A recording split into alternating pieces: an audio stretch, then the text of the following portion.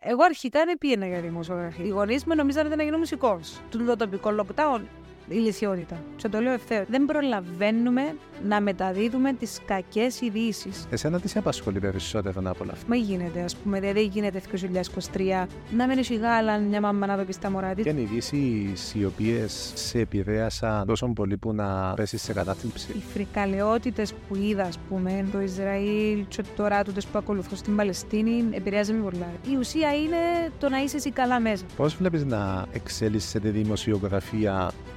Οι δημοσιογράφοι δεν έχουν και τις καλύτερες συνθήκες εργασίας. Έχεις βρει εμπόδια από πολιτικούς ή άλλους οικονομικούς παράγοντες κυνηγώντας μια ιστορία? Βεβαίως.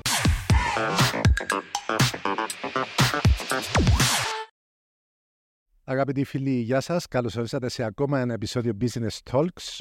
Είμαι ο Πόλυ Ξιναρής. Χορηγός μας η Παγκυπριακή Ασφαλιστική 60 χρόνια δίπλα σας ασφαλώς. Και σήμερα έχω μαζί μου τη δημοσιογράφο Στέλλα Σάββα. Πόλυ μου, καλώς σας βρήκα σε αυτόν το νέο εγχείρημα. Καλώς όρισες στους Talkers. Θα ήθελα να ξεκινήσω με μία ερώτηση, έτσι, ίσως λίγο προσωπική. Για πες.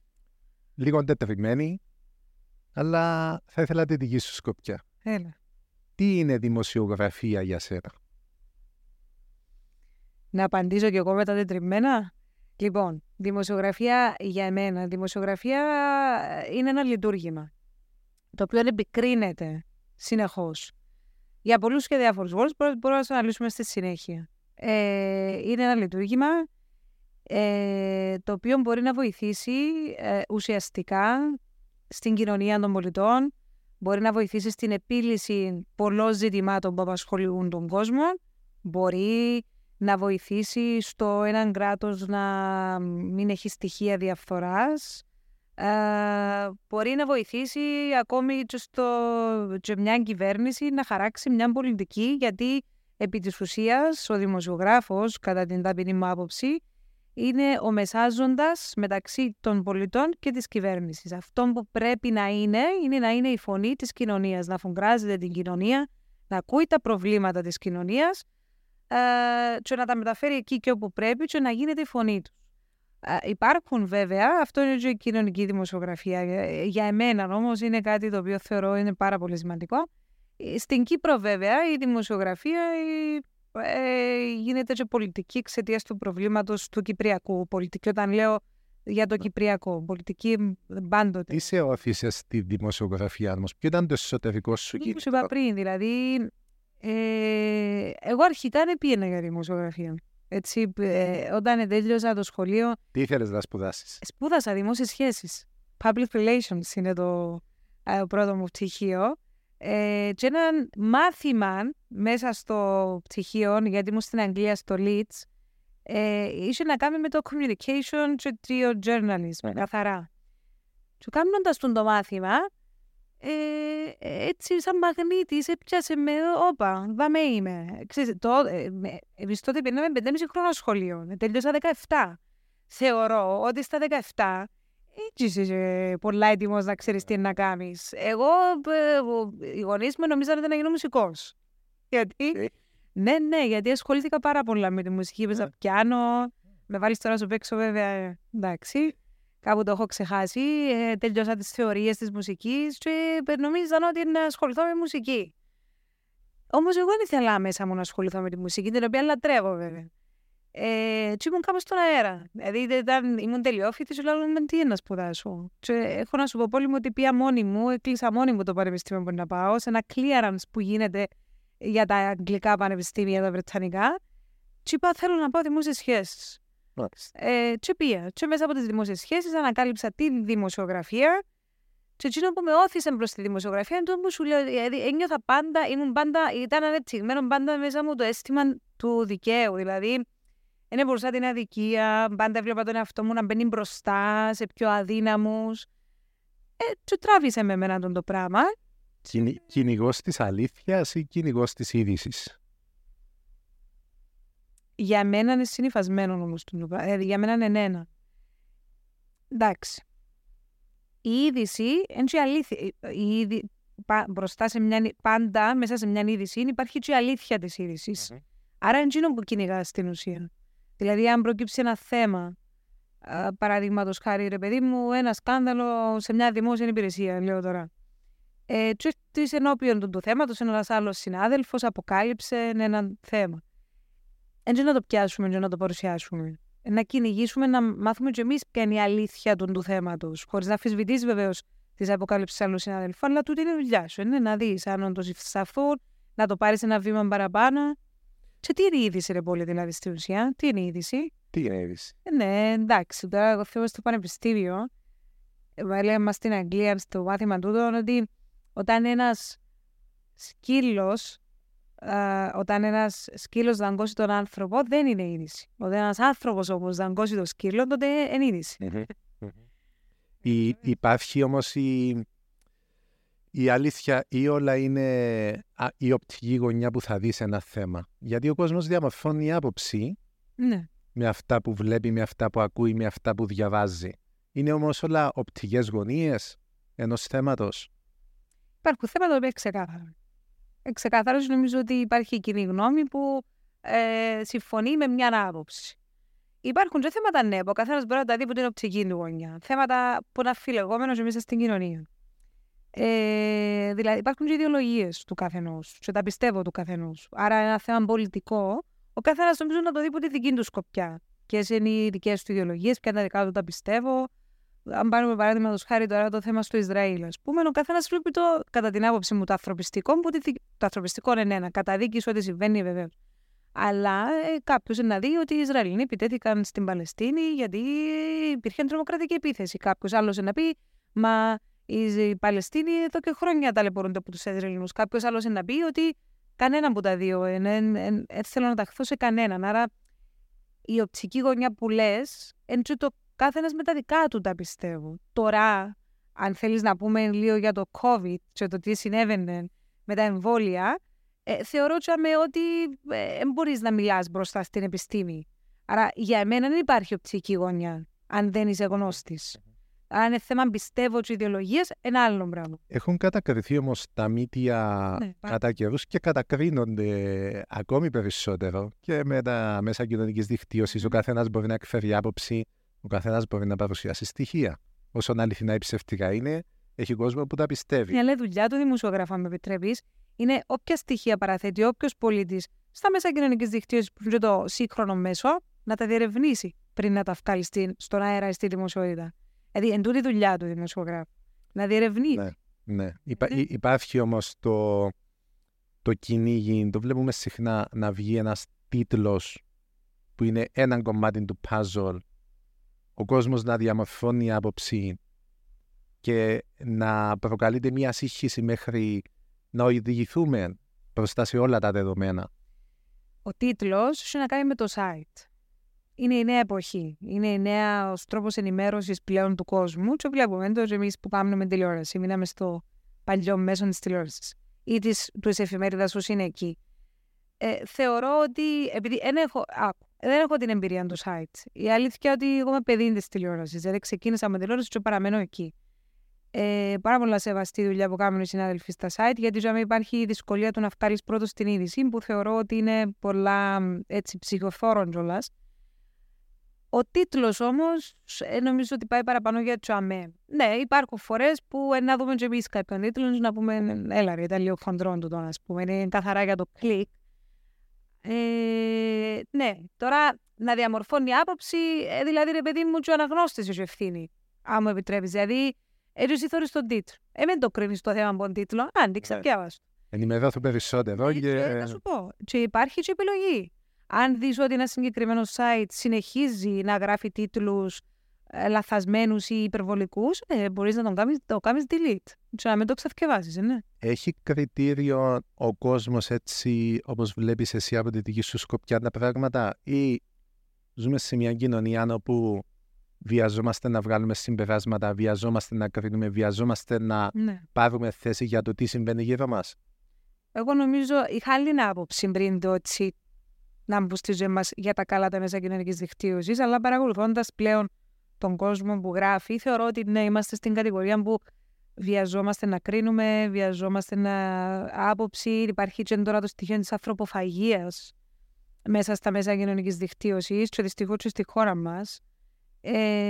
Και δεν είναι μόνο κυπριακό φαινόμενο. Θεωρώ ότι είναι παγκόσμιο. Γιατί συμβαίνει αυτό, νομίζεις? Ξέρω, νομίζω ότι ο κόσμος θέλει τόσο πολλά να μιλήσει για τα προβλήματα τα οποία τον απασχολούν, θέλει τόσο πολλά να εκφράσει την άποψή του, που του δόθηκε η δυνατότητα μέσω των διάφορων πλατφόρμων πλέον και κάνει το. Και πλέον μπαίνουμε σε άλλη εποχή. Δεν ξέρω, νομίζω έχει να κάνει παραπάνω ίσως ένας ψυχολόγος, ένας κοινωνιολόγος να μας το αναπτύξει. Σωστό, είναι ένα άλλο θέμα για την εκπομπή του, τον Πόλυ, να ξέρεις. Ναι, μεγάλο κεφάλαιο. Μεγάλο κεφάλαιο και για εμάς που είμαστε στον αέρα να το βούμε λίγο. Νομίζω ότι στην περίοδο της πανδημίας πιέστηκε πάρα πολλά. Ναι. Είδαμε πάρα πολλά έντονα το στοιχείο του να πούμε την άποψή μας στα μέσα κοινωνικής δικτύωσης. Είναι ωραίο να θκευάζεις τον κόσμο. Είναι ωραίο να ακούεις τον κόσμο. Είναι ο κόσμος που σε καθοδηγά το τι είναι η είδηση και ποιο είναι το πρόβλημα. Αλλά δυστυχώς πίσω από έναν πληκτρολόγιο κάποιοι επειδή έχουν την ασφάλεια το ότι δεν εκτίθονται, γράφουν πράγματα που μπορεί να προσβάλλουν, μπορεί να πληγώνουν και διάφορα άλλα. Εμείς που είμαστε καλώς ή κακώς του τη δουλειά μας μπροστά από τις κάμερες, είμαστε σε έκθεση, συνεχή έκθεση. Άρα δεν μπορώ τόσο εύκολα να βγω εγώ ή ο Πόλης ή οποιοδήποτε να βγει να μιλήσει και να πει κάποια πράγματα με τον τρόπο που τα σκέφτεται, γιατί είναι ευθύνη του ότι εκτίθεσαι. Ίσως να πρέπει να κάνεις και σε ένα parody account, να κρυφτείς πίσω από την ανωνυμία. Μα τα χρειάζομαστε νομίζω ρε πολύ με τα parody accounts. Δηλαδή κάποιες φορές κάποια πράγματα βγαίνουν που είναι τα parody accounts, κάποιες φορές όμως άλλες θεωρώ ότι έτσι και προσβλητικά προς άλλους. Και ξέρεις, δημιουργούν και ειδήσεις fake news, τα λεγόμενα fake news, ή λένε πράγματα τα οποία τούτον χειραγωγούν την κοινή γνώμη, καθοδηγούν την κοινή γνώμη. Να κάνω το συνήγορο του διαβόλου, γιατί είναι ένα θέμα το οποίο το μελετώ και εγώ από τη δική μου ειδικότητα καθημερινά. Θα πιστώσω ότι πολλές φορές βλέπω θεωρίες συνωμοσίας να καταλήγουν να έχουν δόσεις αλήθειας, οι οποίες στην αρχή δεν φαίνονται. Όπως για παράδειγμα με το COVID που ανέφερες προηγουμένως. Ότι τελικά ήταν κατασκευασμένο σε ένα εργαστήριο. Ότι η Αμερική είχε μια αλφα συμμετοχή μέσα σε αυτό το εγχείρημα. Ότι κάποιοι έβγαλαν τρελά λεφτά παίζοντας με το φόβο του κόσμου. Ναι.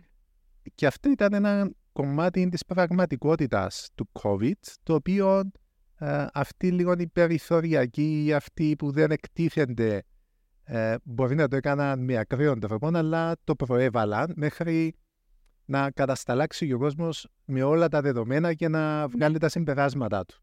Το πίστευα. Είπαμε πριν ότι τα πιστεύω του κάθε ενός μας εν να υπάρχουν. Εγώ σέβομαι πάρα πολλά τους ανθρώπους τους διαβασμένους. Τους σέβομαι και τους θαυμάζω. Όμως όταν ξεσπάει ένας πόλεμος, είτε τούτος είναι υγειονομικός, είτε τούτος είναι οικονομικός, είτε είναι πραγματικός, στη μάχη, και την ώρα που συμβαίνουν τα γεγονότα, μπορείς, κατά τη δική μου άποψη, να φκαίνεις και να μιλάς για τη συνωμοσία και για το... Εγώ όταν άκουα και τους τσίνους που τους χαρακτηρίζα συνωμοσιολόγους, κανένας δεν ξέρει το τι είναι να δείξει ιστορία στο τέλος της ημέρας. Και είναι την ώρα όμως που είσαι μέσα στη μέση ενός πολέμου, μιας κρίσης υγειονομικής, δηλαδή μιας πανδημίας, που δεν συμβαίνει συχνά στο πλανήτη. Και είναι την ώρα σκέφτεσαι πώς να προστατεύσεις εσέναν, τους ανθρώπους σου και τους γύρω σου. Ένας δημοσιογράφος που έχουμε κριθεί πάρα πολλές φορές, δηλαδή τότε εγώ θυμούμαι κάναμε με το Σωτήρι τον Πόλυ τις αιχμές. Οι αιχμές είδαν ας πούμε τρελή απεχήση στον κόσμο, γιατί ευκαιρνάμε κάθε μεσημέρι με το Σωτήρι, δίναμε βήμα στον πολίτη και μαθαίναμε από εμάς ο κόσμος τι ισχύει, τι δεν ισχύει. Επικριθήκαμε, μα τι εντοτά που λαλείτε για τα εμβόλια και να πληρώνεστε και ο κανένας ο Σωτήρης επειδή να ξέρεις πιο εμβληματικός. Άκουεν και τι δεν άκουεν και εγώ μαζί του. Προσπαθούσα όμως και εγώ να εξηγήσω στον κόσμο με όσον χρόνο είχαμε να καταχραστούμε του αέρα ή και πίσω από τις κάμερες ότι ξέρεις, και λέμε κάτι το οποίο ευκάλαμε πονού μας. Μεταφέραμε πληροφορίες και επίσημη ενημέρωση του Παγκόσμιου Οργανισμού Υγείας, κυβερνήσεων, αξιωματούχων, του Υπουργού της Υγείας. Δηλαδή, την ώρα που είναι ο πόλεμος, λέμε τώρα, ευκαιρίες να μεταφέρει στον κόσμο τα επίσημα στοιχεία του κάθε κράτους. Τώρα, αν είχαν δίκαιο ή αν έχουν δίκαιο για τα εμβόλια, για το ένα, για το άλλο, είναι κάτι που θα το δείξει η ιστορία. Και εγώ, αν είμαστε καλά από το Θεό, και είμαστε δαμέ, και ευκούν πάλι επίσημα στοιχεία που να επιβεβαιώνουν τούτους όλους τους ανθρώπους που ήταν ενάντια στα εμβόλια, έτσι άμε μαζί τους να μεταφέρουμε τα επίσημα στοιχεία. Απλά τη δεδομένη στιγμή, όταν έρχεται ο Παγκόσμιος Οργανισμός Υγείας και σου λέει, ή ο πρόεδρος της Δημοκρατίας που έκανε διαγγέλματα τότε, ο Αναστασιάδης, να σου λέει να πάει στο καταφύγιο σου, εγώ που είμαι ο λειτουργός του τύπου, οφείλω και έχω την υποχρέωση να το πω, να το μεταφέρω το πράγμα. Τι δηλαδή, ρε Πόλυ, περιμέναμε από τους Κυπραίους τους δημοσιογράφους, δηλαδή το πιο απλά. Να κάνουν τι, ρε Πόλυ μου, να πάσει στον Παγκόσμιο Οργανισμό Υγείας και να μπουν μέσα στα απόρριτα φάκελους ή να πάνε πού, να αποδείξουν τι απέτηση είναι ο κόσμος που ένα δημοσιογράφο δάμε στην Κύπρο να κάνει. Να μην το κάνουν οι δημοσιογράφοι που βρίσκονται σε ΗΠΑ στο επίκεντρο. Εγώ δηλαδή τι έπρεπε να κάνω, εγώ. Κατάλαβες νομίζω τι σου λέω. Τώρα ναι, πολλά πιθανόν να επιβεβαιωθούν το τιούλι σε πολλά σημεία. Δεν λέω κάτι. Όπως να επιβεβαιωθούν και άλλοι για άλλα θέματα. Όμως είναι κάτι που το δείχνει η ιστορία. Εγκάνει νομίζω να θυκευάζουν τα εγγόνια μας. Εσύ πώς αντιμετώπισες εκείνες τις μέρες του COVID? Ποιες ήταν οι πρώτες σου σκέψεις, οι πρώτες σου αντιδράσεις όταν άκουσες ότι πρέπει να κλειστούμε σπίτι? Μα πάμε καλά. Ότι υπάρχει ένας ιός που πρέπει να σκοτώσει όλους. Μα ξέρεις το ωραίο είναι ότι εγώ επειδή ζω λεμεσόν και σκόβω Λευκοσία, εγώ ζήσα και καταστάσεις, δηλαδή επειδή είχα και το χαρτί, για όνομα του Θεού, δηλαδή τι ζήσαμε. Είχα και το χαρτί ότι μπορώ να κυκλοφορώ, εσύ δεν μπορούσες να κυκλοφοράς, εγώ επειδή δουλεύω στη Λευκοσία. Και ζήσα και εκείνα τα τοπικά lockdown που είχε μπλόκα της αστυνομίας να μας ελέγχουν, να περάσουμε από το Ζήγη, να πάρθουμε στη Λευκοσία. Τη δεδομένη στιγμή αντιλαμβάνομαι ότι ζούμε μια υπερβολή, μια τρελή κατάσταση, αλλά τη δεδομένη στιγμή σκεφτούμε και τους αριθμούς, θυμούμε τις εικόνες, τους ηλικιωμένους που είχαν τη ζωή τους, ξέρεις. Χάσαν πολλοί άνθρωποι τους δικούς τους που τον ιό. Και ότι οι άνθρωποι ακόμα υποφέρουν από την απώλεια των δικών τους. Για εκείνους δεν ήταν απλά μια αρρώστια που κάποιοι την κατασκευάσαν. Για εκείνους έχασα τον παπά μου, έχασα τη μάμα μου, έχασα τη γιαγιά μου, έχασα τον αρφό μου, έχασα το παιδί μου. Σκέφτομαι τους ανθρώπους. Και όλα εγώ ό,τι να γίνει, ας γίνει. Ας γίνει, να πιένουμε, να φεύγουμε στρατιωτάκια σε τον πόλεμο, να τον τελειώνουμε και μετά να έρθουμε να κρίνουμε και τους χειρισμούς και οτιδήποτε άλλο προκύψει. Πώς το κρίνεις? Κοιτάς, πολύ αλήθεια, ρε Πολυ. Δεν προλάβαμε να κρίνουμε. Εν τόσο ραγδαίες οι εξέλιξεις σε πολλά επίπεδα που εν τόσο τα γεγονότα. Πλέον η πανδημία για μένα αποτελεί παρελθόν και τούτα ούλα που συμβαίνουν μετά σε αφήνουν να σκεφτείς ή να κρίνεις τους χειρισμούς. Δεν χαλαρώσαμε για να κρίνουμε τους χειρισμούς της πανδημίας. Οικονομικές επιπτώσεις, πολέμοι, δηλαδή στον πόλεμο της Ουκρανίας ήταν οι αυξήσεις των επιτοκίων, των δανείων, ακρίβεια, ο κόσμος μπορεί να βγάλει ο μήνα τώρα του το όλο που συμβαίνει με το Ισραήλ που δεν ξέρουμε κιόλας. Και τη μέρα μου να παίξει το επεισόδιο δεν ξέρουμε σε τι κατάσταση θα βρίσκεται το θέμα νουλό. Δεν πρόλαβες ακόμα να κρίνεις τους χειρισμούς. Ωραία, σε τοπικό επίπεδο, εσωτερικό, ναι, έγιναν λάθη. Έγινε. Το τοπικό lockdown, ηλιθιότητα. Και το λέω ευθέως, δηλαδή έγιναν πάρα πολλά λάθη, κλείσαν δουλειές που δεν έπρεπε να κλείσουν. Άνθρωποι μέχρι τη μέρα που μιλούμε τώρα, που μιλούμε, ακόμη πληρώνουν τα σπασμένα της πανδημίας, αλλά ξαναπάω σε όπως είπα πριν. Όταν βρίσκεσαι σε μια κατάσταση που είναι έκτακτης ανάγκης, δεν μπορείς να κάνεις κάτι άλλο παρά μόνο να ακούσεις τους ειδικούς που εσύ τους εψήφισες, εσύ τους έβαλες τσάμε που είναι, τι σου λένε να κάνεις. Επικράτησε, πιστεύεις, έτσι, για να κλείσουμε αυτόν το θέμα, περισσότερο ο φόβος ή η ψυχραιμία? Στον κόσμο εννοείς? Γενικά, σε αυτούς που παίρνουν τις αποφάσεις, στον κόσμο. Και τα δύο. Στην αρχή νομίζω ήταν ο πανικός, μετά ήρθε μια ψυχραιμία. Ναι, και τα δύο. Ήταν αναλόγως της χρονικής στιγμής. Με όλα αυτά που συμβαίνουν, σαν άτομο το οποίο είσαι στην πρώτη γραμμή της ενημέρωσης, πώς βλέπεις το μέλλον? Λίγο δυστοπικό ή πιστεύεις ότι θα βελτιωθούν τα πράγματα? Σου πω ότι δεν ξέρω ρε πολύ μου, δηλαδή έντον που σου βάζω πριν ότι δεν προλάβαμε να ησυχάσουμε. Κάθε μέρα που ξυπνά, δηλαδή κάμα σκέψεις σήμερα. Γράφω τους τίτλους της εκπομπής κάθε μέρα, βλέπουμε τα θέματα της πυροίδας και έκανα σκέψη και σκέφτομαι παλιά μόλις ξεκινούσα τη δημοσιογραφία. Τι αποτελούσε η είδηση, ας πούμε. Δηλαδή, θυμούμαι έτοιμο να ανταποκρίτρια στη Λεμεσόν και στέλνουμε μεγάλες οπαυλίδες να κάνουμε ρεπορτάζ στην Αθισμένη Αμυγδαλιά. Δε τώρα στα δελτία, και είπαμε: έχει ένα ρεπορτάζ για την Αθισμένη. Δεν προλαβαίνουμε να μεταδίδουμε τις κακές ειδήσεις. Τις πολύ κακές ειδήσεις. Ένα έχει χώρο μέσα σε ένα δελτίο ειδήσεων, έχει χώρο μέσα σε μια ενημερωτική εκπομπή του να παίξεις και κάτι ευχάριστο. Θέλουμε να το δείξουμε το ευχάριστο, προσπαθούμε, αλλά σε αφήνει η επικαιρότητα. Σε αφήνει να μεταφέρεις, ρε παιδί μου, και το κάτι ευχάριστο. Προσπαθούμε. Τώρα το μέλλον. Τι να σου πω. Συζητώντας καθημερινά και με αναλυτές και με ανθρώπους που είναι της επιστήμης, της πολιτικής, των διεθνολόγους, ακόμα και οι ίδιοι δεν ξέρουν. Κάθε μέρα είναι και χειρότεροι από χτες. Δεν ξέρω ειλικρινά. Και κάτι που πραγματικά με φοβίζει και εμένα σαν άτομο, που με ανησυχεί έντονα σαν άτομο, για το τι είναι να ξημερώσει μες στον κόσμο, ας πούμε. Να το πέρα από τους πολέμους. Το πάρουμε από την κλιματική αλλαγή. Να το πάρουμε που βλέπεις ότι χρόνο με το χρόνο η κατάσταση ξεφεύγει όσον αφορά το κλίμα. Ακραία καιρικά φαινόμενα, πυρκαγιές, πλημμύρες, και ούλα. Εν τζίνο όπως παγιά, που ο Κυπρέος έβλεπε από το ΡΙΚ. Και λένε, δεν το συμβαίνει στην Αμερική, σπίτι μας πλέον. Καταλαβες. Τι σε επηρεάζει προσωπικά περισσότερο από αυτά τα θέματα τα οποία ταλανίζουν το μέσον Κύπριο σήμερα? Γιατί είναι πολλά τα θέματα. Και όπως είπες πριν, δεν προλαβαίνουμε να τα παρακολουθούμε. Δηλαδή, είναι η υγεία, είναι ο πόλεμος, δεν ξέρεις τι θα συμβεί με τον πόλεμο, είναι η ακρίβεια, είναι τα κοινωνικά προβλήματα, είναι το αυξημένο κόστος ζωής. Εσένα τι σε απασχολεί περισσότερο από όλα αυτά? Τι εννοείς, με απασχολεί σαν άτομο, τι με απασχολεί, σαν άτομο, ναι. Τι με ανησυχεί περισσότερο? Ναι. Κοίτα, το οικονομικά ζητήματα θεωρώ ότι είναι ένα πάρα πολύ σοβαρό θέμα, αλλά με ενοχλεί περισσότερο όταν βλέπω ανθρώπους που ήδη ήταν δύσκολα οικονομικά, τη στιγμή δεν μπορούν να αντεπεξέλθουν καθόλου.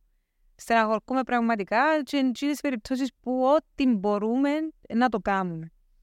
Επίσης, στεναχωρκούμε πάρα πολλά για τα θέματα υγείας, ρε πολύ μου. Θεωρώ ότι σε μια εποχή που ο κόσμος ήβρε το εμβόλιο μέσα σε 2 μήνες, 3, 4, 5, ένα χρόνο, ξέρω ότι του COVID, ακόμα δεν κατάφερε να βρει τη θεραπεία για τον καρκίνο. Θέματα πάρα πολλά ευαίσθητα για μένα που και νομίζω για τον παραπάνω κόσμο, που εν τούτον που με ανησυχεί, που με προβληματίζει, που λέω εγώ μέσα μου γίνεται, ας πούμε, δεν γίνεται 2023 να μην έχει γάλα μια μάμα να το πει στα μωρά της, γιατί έχει περιπτώσεις που είναι έτσι, όσον και κάποιοι μπορεί να λένε είναι έτσι, όχι, έχει περιπτώσεις που είναι έτσι. Προβληματίζει με πάρα πολλά επίσης η νεολαία, ρε πολύ. Δηλαδή, βλέπω μια τάση στους νέους της παραβατικότητας, το ότι κάπου χαθήκαν οι αξίες με τις οποίες μεγαλώσαμε και εμείς. Τούτο, προβληματίζει πάρα πολλά το πού είναι να πάει τούτος ο τόπος, για αξιόλογους νέους εννοείται, αλλά είναι πολλά τα κρούσματα που βλέπεις στους νέους που λέεις τελικά δεν ξέρω πώς είναι να καταλήξουμε. Είναι πολλά και διάφορα, σε πολλά επίπεδα ο προβληματισμός μου, όπως φαντάζομαι όλους μας. Πόσο σε επηρεάζει ψυχολογικά το ότι καθημερινά ασχολείσαι με τόσες πολλές ειδήσεις που, όπως είπες και εσύ προηγουμένως, δεν είναι οι καλές, ωραίες, θετικές, οι οποίες υπάρχουν γύρω μας, αλλά συμβαίνουν τόσα πράγματα που μας επηρεάζουν αρνητικά. Εσένα Προσωπικά πώς σε επηρεάζουν? Πάρα πολλά. Μεταφέρεις το μέσα σου, εν το υποσυνείδητο σου, και το πράγμα φκένει σου. Δηλαδή, με την κόρη μου, ας πούμε, ένας παράδειγμα. Μπορώ, ας πούμε, ήταν πιο μικρή, ήμουν έντονα, όχι υπερπροστατευτική, είχα πάντα όμως το κακό μες στο νου. Έχω πολλές φίλες που μου λένε, ρε, μα έβαρε να κάνεις αρνητικές σκέψεις, που προσπαθώ να μην κάνω, και κάνω αρνητικές. Εν κάνω αρνητικές, θεωρώ ότι είμαι ρεαλίστρια. Και γιατί γίνεται ένας άνθρωπος που ασχολείται με την επικαιρότητα πιο ρεαλιστής? Επειδή βλέπει τον κίνδυνο καθημερινά. Θυμάται. Μπορεί, ας πούμε, να σε μια γκούνια και να θυμάται ένα ρεπορτάζ που έπαιξε για ένα μωρό που έπαιζε από την γκούνια, ας πούμε, και πάθαινε το πράγμα. Θυμάται και βάλει τα μέσα στο υποσυνείδητο του και βγάλει τα. Βέβαια, με τα χρόνια, πώς είναι ο γιατρός που αποκτηνώνεται, αλλά επειδή κάθε μέρα πλέον είναι διαφορετική και κάθε μέρα ακούεις μεγαλύτερο κακό, και άλλο πράγμα, επηρεάζεσαι πολλά. Έτσι μπορείς να το αποφύγεις. Είχαν ειδήσεις οι οποίες σε επηρέασαν τόσο πολύ που να πέσεις σε κατάθλιψη για μια περίοδο? Όχι, σε κατάθλιψη, εντάξει, αφήνουσε παράλογο κατά. Ναι, αλλά ναι, μπορώ να σου πω ότι τώρα με τούτα που συμβαίνουν, με οι φρικαλαιότητες που είδα, ας πούμε, στο Ισραήλ και τώρα τούτες που ακολουθώ στην Παλαιστίνη, μπορώ να σου πω ότι επηρεάζει με πολλά. Δηλαδή, ειδικά τις πρώτες 3 μέρες, σε φάση που δεν μπορούσα να... Δηλαδή, φτάσουμε να ρωτήσω εσύ αρρωστήσα. Και ξέρεις, εσύ μπορείς να το κλείσεις, να βγεις έναν καφέ, να πεις, τερέ, ό,τι θέλεις γίνει. Λέω το πολλά λαϊκά. Ναι. Εγώ πρέπει να το παρακολουθήσω. Καταλαβες? Ναι, ό,τι έχει να κάνει με μωρά, ό,τι έχει να κάνει με άμαχους, ό,τι έχει να κάνει με ανθρώπους που είναι αβοήθητοι, ενοχλεί με πάρα πολύ. Είσαι πολύ ευαίσθητη στα θέματα μωρών, νεολαίας. Με άμαχους, για με ανθρώπους που είναι ανυπεράσπιστοι. Με ενοχλεί με πολλά, ναι. Η κόρη σου, τι είναι για σένα? Τι είναι για μένα? Ναι. Τα πάντα μου, είναι πολύ. Τα πάντα. Τι είναι εκείνες, επειδή μίλησες προηγουμένως για αξίες που εσύ θα ήθελες να τις μεταφέρεις? Γιατί το βλέπω εγώ ότι από γενιά σε γενιά οι αξίες θα πω ότι χάνονται, αλλάζουν. Τι θα ήθελες έτσι να αφήσεις την κόρη σου μεγαλώνοντας? Είπες αλλάζουν οι αξίες. Τι εννοείς, ας ρωτήσω τώρα, τι εννοείς αλλάζουν οι αξίες? Πώς μπορεί να αλλάξει μια αξία? Αλλάζουν σε θέμα προτεραιότητας. Δηλαδή, κάποιος ο οποίος πιο παλιά μπορεί η αξία της οικογένειας και της πίστης να ήταν τα πρώτα 2 ιδανικά στην πλειοψηφία του κόσμου. Τώρα αυτές οι αξίες έχουν πέσει κάτω στη βαθμίδα, ας πούμε, και υπάρχει, ας πούμε, άλλη αξία η οποία να κυριαρχεί στους νέους. Να είναι η αξία, για παράδειγμα, της φιλίας. Να είναι η αξία της αλληλεγγύης ή της προστασίας του περιβάλλοντος. Που πάλι είναι καλά, αλλά αλλάζουν και ίσως αυτό να μας ξενίζει λίγο. Το ότι αυτά... πιο παλιούς, ας πούμε. Ναι, ότι αυτά που... Τους είμαστε και 50 χρονών, 50 μια χαρά είναι, είμαστε 50 χρονών. Λοιπόν, να σου πω, εγώ όταν είπα πριν ότι χάνονται αξίες, είπα ότι χάνονται, δεν αλλάζουν. Αλλάζει η αξία πώς, δηλαδή η οικογένεια. Μπορεί να μπει σε άλλη βάση. Τούτο αν το θεωρηθεί ότι αλλάζει η αξία, οκ, αλλά παραμένει ψηλά. Δηλαδή, ας πούμε, παράδειγμα, παλιά, το να είσαι μια οικογένεια, μεγάλη οικογένεια, και να είσαστε όλοι στο σπίτι με όποιες συνθήκες, είμαστε ενωμένοι δυνατοί. Τώρα υπάρχουν όμως οικογένειες που ζουν μόνες τους. Δηλαδή, μια μητέρα, ένας πατέρας με το παιδί του. Έτσι σημαίνει όμως ότι επειδή ένισε έναν τραπέζι γεμάτο, full δηλαδή, παπάς, μάμα και 3 μωρά, όπως ήταν πριν 30 χρόνια μες στην Κύπρο, σημαίνει ότι αλλοιώνεται η αξία της οικογένειας. Μπορεί να είσαι εσύ και ένα μωρό, και το μωρό σου μόνοι σας σε ένα σπίτι. Το να διατηρεί όμως ο γονιός την αξία της οικογένειας ψηλά και στην προτεραιότητα, νομίζω ότι τούτο είναι το στοίχημα. Μίλησες προηγουμένως για την πίστη. Αλλάζει ως προς το ότι σεβόμαστε ότι υπάρχουν άνθρωποι γύρω μας που δεν πιστεύουν όλοι σε εκείνο που πιστεύουμε εμείς. Τούτο δεν και αλλάζει. Πάλι όμως μπορείς να διατηρήσεις ψηλά στο παιδί σου ή στον έφηβο σου την αξία της θρησκείας. Αλλά λέει του ότι ξέρεις, υπάρχουν κι άλλοι που πιστεύουν σε κάτι άλλο, το οποίο εσύ οφείλεις να σέβεσαι, Όπως και οφείλεις να σέβεται το δικό σου. Όμως διατηράς του ψηλά το πιστεύω στο Θεό, στο Χριστό, στην Παναγία ή όπου θέλει να πιστεύει τέλος πάντων η οικογένεια. Ή της φιλίας. Εντάξει, η φιλία είναι μια σταθερή αξία, την οποία ας πούμε πρέπει να του την μαθαίνεις σωστά ή να τον καθοδηγάς σωστά στο να την έχει. Εγώ θεωρώ όμως ότι τούτες οι αξίες που έκαναν τους ανθρώπους πιο όχι ευαίσθητους και ρε παιδί μου εξωκαρδιά να σου το πω, να βοηθήσουν, κάπου χάνονται. Πλέον οι άνθρωποι κλειστήκαν πάρα πολλά στα καβούκια τους. Έτσι είναι και δικό τους κιόλας με τα ούλα που συμβαίνουν και την εγκληματικότητα που αυξάνεται. Και κάπου χάνεται, ρε παιδί μου, το κυριακάτικο, το τραπέζι που λέγαμε παλιά ή που είχαμε εμείς παλιά. Κάπου χάνεται, ας πούμε, ρε παιδί μου, η αξία του να σέβεται το παιδί των γονιών ή να σέβεται τους πιο μεγάλους. Κάπου χάνεται η αξία του να σεβόμαστε τον εκπαιδευτικό μας στα σχολεία, που είναι πολλά επίκαιρο.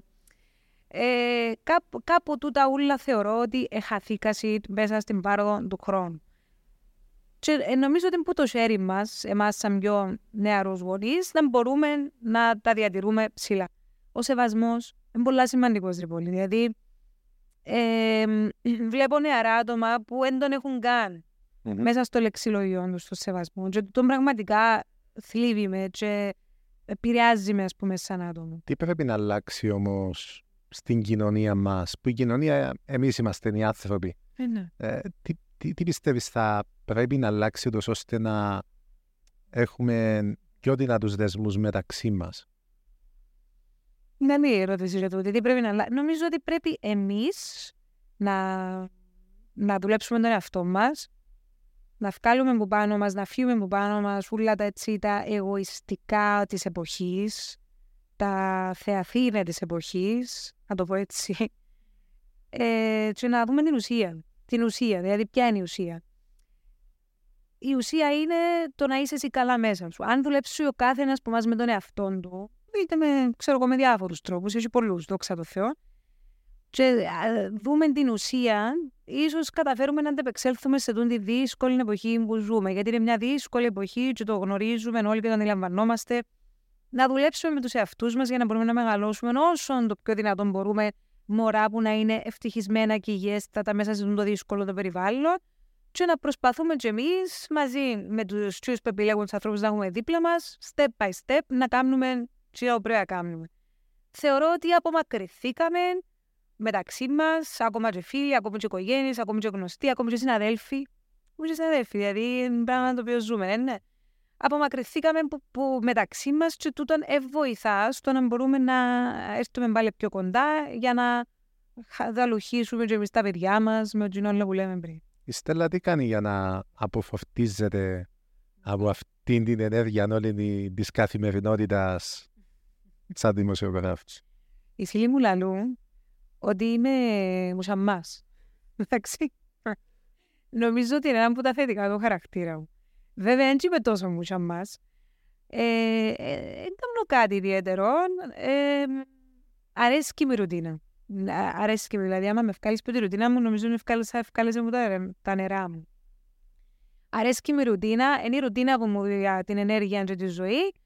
Τι θα κάνω? Να πάω στο σπίτι, να χαλαρώσω, να πάω βόλτα μαζί με τη Βαλέρια, να δω τους φίλους μου που έμεναν απόσπαστο κομμάτι στη ζωή μου και το να περνώ καλά, να έχω μια όμορφη επικοινωνία με τους φίλους, να γελάζουμε, να πούμε το κρασί μας, να πούμε τα δικά μας, να λαλούμε και πελάρες που ενισχύουν καθόλου, να θυμάστε τούτα, τα πλάτα καθημερινά, ρε Πόλυ, τα πλάτα καθημερινά. Αυτά που θυμάμαι, ναι, σε καθημερινή βάση. Και... κάθε ευκαιρία να αεροπλάνων και να βλέπεις άλλους κόσμους. Είσαι workaholic? Είμαι, νομίζω, ναι. Ήμουν πιο παλιά. Πριν το μωρό ειδικά, αλλά είμαι, ναι, η δουλειά για μένα είναι θεραπεία. Θεραπεία. Όσον σχήμα οξύμορο και να είναι πιο δουλειά. Γιατί όχι? Ναι. Η πίστη τι ρόλο παίζει στη ζωή σου? Πιστεύω πάρα πολύ. Δεν είμαι όμως πουτζίνος που κάθε Κυριακή να τους δει στην εκκλησία. Αν και θα ήθελα, ας πούμε, να εντάξω την εκκλησία στη ζωή μου τόσο, ενώ θα ήθελα να. Πιστεύω όμως, και στη χριστιανοσύνη, στην Ορθόδοξη, πιστεύω έντονα και βαθιά. Να το δείξω όμως με άλλους τρόπους, δηλαδή και να το μεταφέρω και στο δικό μου το μωρό, που είναι επιλογή της τι να κάνει, και δεν το λέω απλά για να το λέω, θεωρώ το πολύ σημαντικό. Πιστεύω και στο Θεό, και στο Χριστό, και στην Παναγία, πιστεύω έντονα και βαθιά. Πιστεύω δηλαδή σε τούτα ούλα που πρεσβεύει η δική μας θρησκεία, στο καλό, στο να δώσει το καλό και να έρθει πίσω, τούτα που λέγανε και παλιά. Πιστεύω πολύ, ναι. Σε βοηθάει αυτό στην καθημερινότητα σου σαν δημοσιογράφος σε έναν χώρο ο οποίος είναι, θα πω, άκρα ανταγωνιστικός? Τι η θρησκεία να με βοηθάει? Η πίστη. Καλά, εντάξει. Άκου να δεις πολύ. Το να πιστεύεις, ας πούμε, έτσι σημαίνει ότι ο Θεός να σε βοηθήσει να πάεις μπροστά. Ίσως η πίστη στον εαυτό σου όμως. Ναι. Κοίταξε. Η πίστη στον εαυτό είναι ένα άλλο κομμάτι. Το να πηγαίνεις καλά στη δουλειά σου είναι ένα άλλο κομμάτι. Νομίζω ότι η πίστη στον εαυτό σου έρχεται όταν εσύ ξεπερνάς κάθε μέρα στη δουλειά σου, κάθε εμπόδιο που σου έρχεται και πιστεύεις παραπάνω και γεμώνεις αυτοπεποίθηση και λες εσύ, κατάφερα το. Θεωρώ ότι εκείνο που βοηθά στη δουλειά είναι η δουλειά και μόνο η δουλειά. Δηλαδή το να δουλεύεις, το να είσαι σωστός και το να ακούεις. Ποια είναι τα μεγαλύτερα εμπόδια που συναντάς στη δουλειά σου? Σε προσωπικό επίπεδο εννοείς πολύ? Ας πω, ξαναείπα το, θεωρώ ότι εγώ από τους τυχερούς, το ότι δούλεψα βεβαίως και δουλεύω πολλά σκληρά και έχασα και πολλά σημαντικά γεγονότα της οικογένειας μου για τη δουλειά, θυσίες, αργίες κλπ. Εγώ πιστεύω ότι το περιβάλλον στο οποίο δουλεύω τα τελευταία και το 12-11 χρόνια, ναι, στο Omega ήταν ένα περιβάλλον που με βοήθησε πάρα πολλά στο να εξελιχθώ και να αναλυθώ και έδωσε ευκαιρίες. Έχεις δεχθεί πισόπλατες μαχαιριές? Και να έχω δεχθεί και ξέρω εγώ. Αλλά το που θέλω να σου πω ότι δεν εφάνηκε στην πορεία μου. Αν δέχτηκα, που δεν το ξέρω, δεν εφάνηκε στην πορεία μου. Καταλάβες, δηλαδή δεν εφάνηκε ότι κάποιος μου έβαλε ένα εμπόδιο για να με φτάσω σε το σημείο που είμαι σήμερα. Απέναντίας, έχω να σου πω ότι ο σταθμός εμένα μου έδωσε ευκαιρίες. Και για τούτον είμαι πάρα πολύ ευγνώμων και το έχω ξαναπεί. Έκανες φιλίες? Ναι, καλό. Δυνατές φιλίες στο χώρο? Δυνατές φιλίες, τις οποίες έκανα φιλίες που το χώρο, που είναι μες στο χώρο πλέον οι φιλίες βέβαια που έχω, οι δυνατές, τις οποίες είμαι πάρα πολλά τυχερή που τις έχω στη ζωή μου. Πώς βλέπεις να εξέλισσεται η δημοσιογραφία βλέποντας τις αλλαγές που γίνεται, όπως είπαμε και προηγουμένως, στον τρόπο πληροφόρησης που διαχέεται μια πληροφορία από τα μέσα κοινωνικής δικτύωσης, από γνωστούς και αγνωστούς, από παράγοντες και μη, από μέσα τα οποία δεν υπήρχαν και δεν ήταν τόσο δυνατά περιδιακά. Δηλαδή βλέπουμε την εφημερίδα να φύνει σε κυκλοφορία, βλέπουμε τις ιστοσελίδες να ανεβάζουν στροφές με εκατομμύρια views. Πώς πιστεύεις θα είναι το μέλλον της δημοσιογραφίας ή πώς το είδες να εξελίσσεται τα τελευταία χρόνια? Να σου πω. Εννοείται ότι το διαδικτυακό ήταν να έρθει στη ζωή μας, ήρθε για τα καλά, αυτόν ήρθε και θα μείνει και θα εξελιχθεί. Η στροφή του αναγνώστη, του ακροατή, του τηλεθεατή πλέον πάει τζαμέ, γιατί είναι και ο τρόπος ζωής. Εντός έντονη η ρουτίνα του καθενός από εμάς, που πλέον προτιμά να ενημερωθεί από digital παρά να ανοίξει την τηλεόραση. Και η τηλεόραση πλέον είναι στο κινητό μας. Σωστό. Αλλά ξέρεις, είναι πιο εύκολο για σένα να το θκευάσεις παρά να κάτσεις να ακούσεις.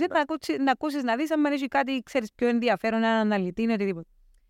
Τώρα για τη δημοσιογραφία στην Κύπρο έχω έντονη άποψη πολύ μου και έχω άποψη ότι όλα ξεκινούν από το γεγονός ότι οι δημοσιογράφοι δεν έχουν και τις καλύτερες συνθήκες εργασίας.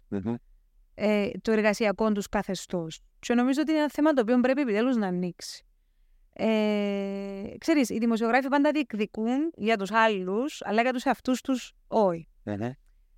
Έχουμε νεαρούς συναδέλφους που τελειώνουν τώρα τη δημοσιογραφία, αν και έρχονται στον χώρο, είτε τούτος είναι τηλεοπτικός, είτε τούτος είναι έντυπος, είτε είναι ραδιοφωνικός, είτε είναι διαδικτυακός, και αμείβονται με μισθούς που, και να τα πούμε, κανένας δεν θα τα πιστέψει.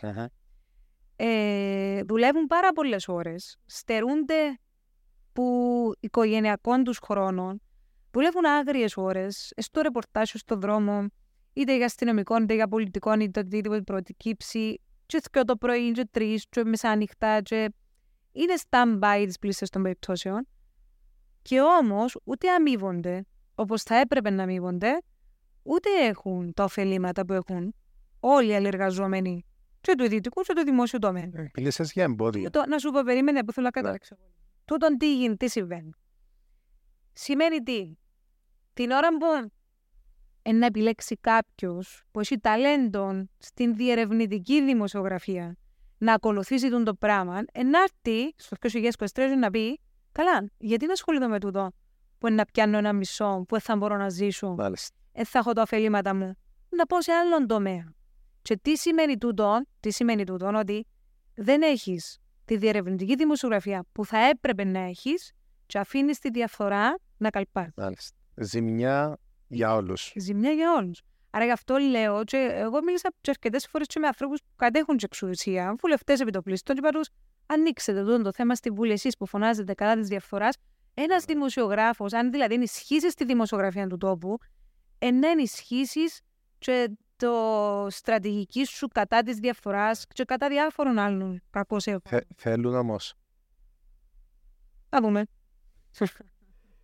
Έχεις βρει εμπόδια από πολιτικούς ή άλλους οικονομικούς παράγοντες κυνηγώντας μια ιστορία? Ναι. Βέβαια. Έχεις βρει εμπόδια από πολιτικούς ή άλλους οικονομικούς παράγοντες κυνηγώντας μια ιστορία? Ασχοληθείς με το θέμα. Εγώ κάθε φορά που ακούω το πράγμα, λέω κάτι πες. Είσαι υποψιασμένη. Ναι. Καλά, δεν πάει την περίπτωση, αλλά ρε Στελλα, είναι έτσι όπως τα λέγεται. Και σου λέω το 99% που άκουσα την ατάκα, διερευνώντας την, κατέληξα σε ένα θέμα το οποίο ναι, έπρεπε να βγει και έπρεπε να δημοσιοποιηθεί. Καταλάβε. Δεν δέχτηκα ποτέ παρέμβαση στο θα το παίξεις. Δεν. Μιλώ τώρα για τα κοινωνικά ζητήματα, τα κοινωνικά θέματα που ασχολούμαι εγώ περισσότερο. Αλλά ναι, έτυχε μου να πιάσω και πολιτικούς, και όχι μόνο πολιτικούς, και διάφορους.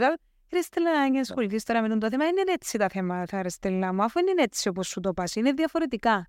Έτυχε κάποια φορά να καθυστερήσεις να βγάλεις μια είδηση, όχι να τη σταματήσεις, να την καθυστερήσεις για λόγους δημοσίου συμφέροντος? Καλά είναι και με λόγια εντυπώσεις, Αγγέλε. Δεν ξέρω ποιο είναι το δημόσιο συμφέρον ακριβώς. Καλά, να καθυστερήσω για λόγους δημοσίου συμφέροντος.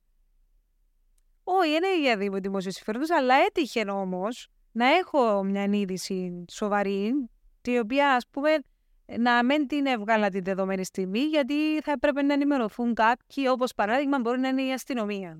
Για λόγους ασφαλείας, ας πούμε, όχι από τους δικούς του κόσμου, σε συγκεκριμένη έτσι υποδομή. Πάντως η αστυνομία ενημερώνει πολύ νωρίς. Ενημερώνει πολύ νωρίς. Ναι. Καλά, εξαρτάται. Την περίπτωση.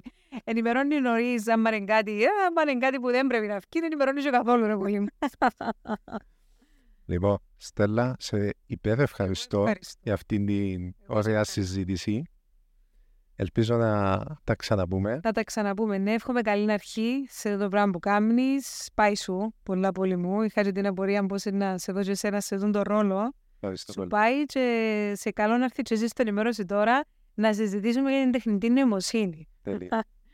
Έγινε. Αγαπητοί φίλοι, ευχαριστούμε που ήσασταν και σήμερα μαζί μας. Να ευχαριστήσουμε και τον χορηγό μας, την Παγκυπριακή Ασφαλιστική, 60 χρόνια δίπλα σας ασφαλώς. Θα σας δούμε στο επόμενο επεισόδιο.